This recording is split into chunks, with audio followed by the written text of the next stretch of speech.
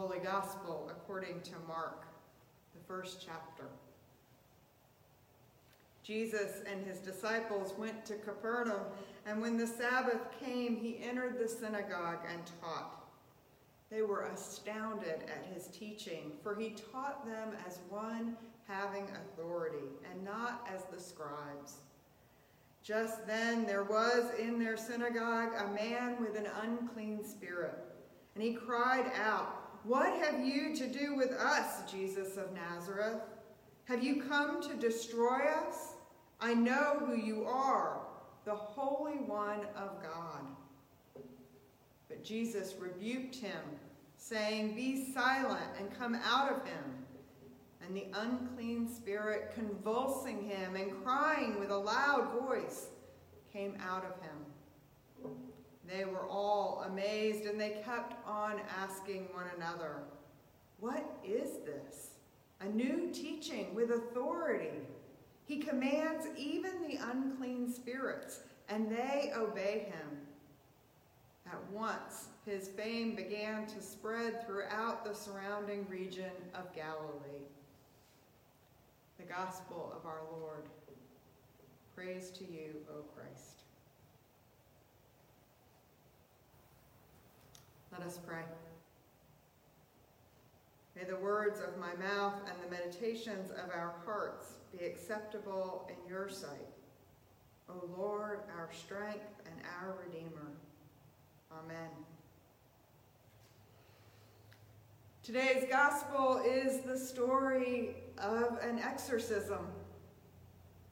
Most of us have only encountered exorcism in movies or books, but the word evokes the image of someone who is not welcome, who is not in control of themselves, who is captive to destructive, demonic forces. Mark uses unclean spirit, evil spirit, and demon interchangeably. And when these characters appear in his narrative, what we see are invisible spiritual beings who are alienated and hostile to God. Our text tells us that this man appears in the synagogue alongside the worshipers who were there listening to Jesus teach. I think it's important to note that this happens in a place of worship and not in some shadowy den of iniquity. We once may have thought that churches and synagogues, mosques and temples provided an extra measure of protection against evil. But the forces that defy God manifest here too. I thought first of the violence at Mother Emanuel AME Church in Charleston in 2015, but also of the murders at the Tree of Life Synagogue in Pittsburgh in 2018, and those at the Sikh Temple in Wisconsin in 2012, and historically of church bombings, like the one in 1963 in Birmingham, Alabama.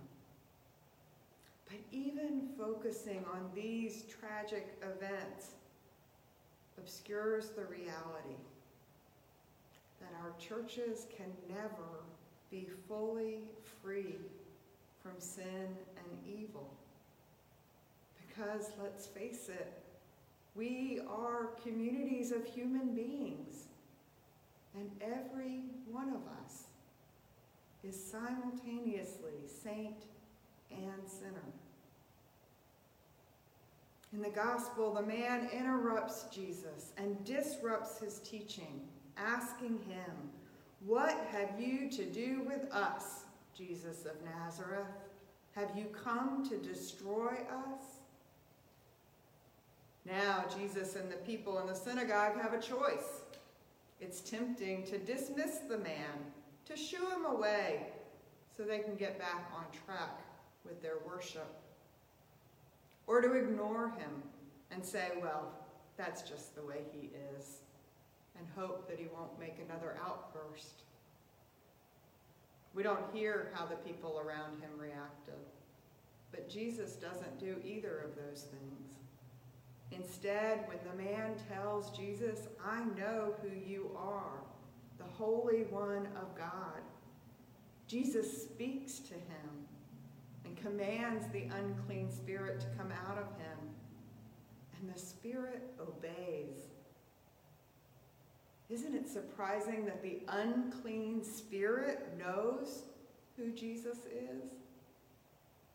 All through Mark, we hear how the disciples stumble and dither, not entirely sure of what they're doing. But the spirits who are hostile to God know exactly what to expect from Jesus. Mark had already told us that the audience had expressed their astonishment at Jesus' teaching, not necessarily for its content, which we never even hear in this passage, but for his authority, which Mark contrasted to that of the scribes, the doctors of the law, the authorized biblical scholars of their time. The people already thought that Jesus, the laborer out of Nazareth, taught with greater authority than the learned professors.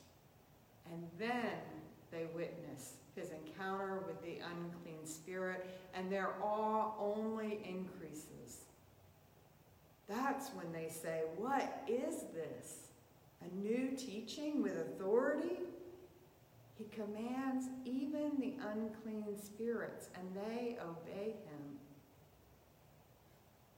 The new teaching isn't new as in recent, but as previously unknown, or using the word that's become ubiquitous over the last year, it was unprecedented. Jesus spoke and taught differently than anyone who had come before him. Recall how Mark began his gospel just 20-some verses earlier. The beginning of the gospel of Jesus Christ, the Son of God. This exorcism is Jesus' first act of public ministry in this gospel. And it is a revelation of the authority of God in Jesus to all who witness it. Possessed not by an unclean spirit, but by the Spirit of God, Jesus confronts evil and rescues this man from an impossible bondage. In baptism, we too are offered freedom from all that binds us.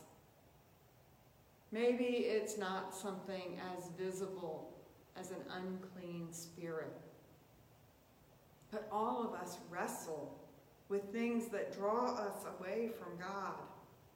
Things like addiction, pride, selfishness, unforgiveness, or idolatry. What are those things in your life that whisper your failings and your faults to you, that draw you into shame and leave you questioning what God has to do with you?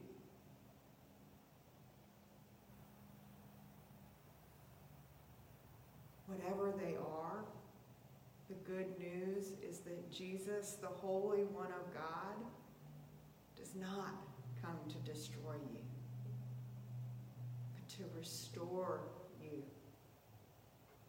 You do not have to remain captive to things that are contrary or hostile to God. In baptism, you are given new life.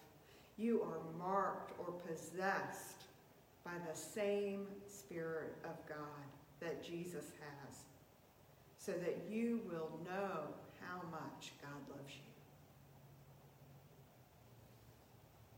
Let us pray. Good and gracious God, thank you for your holy One, your Son, Jesus Christ, through whom we know your abundant mercy and love. Free us from the grip of evil, the bondage of sin, and all the forces that defy you and draw us away from you.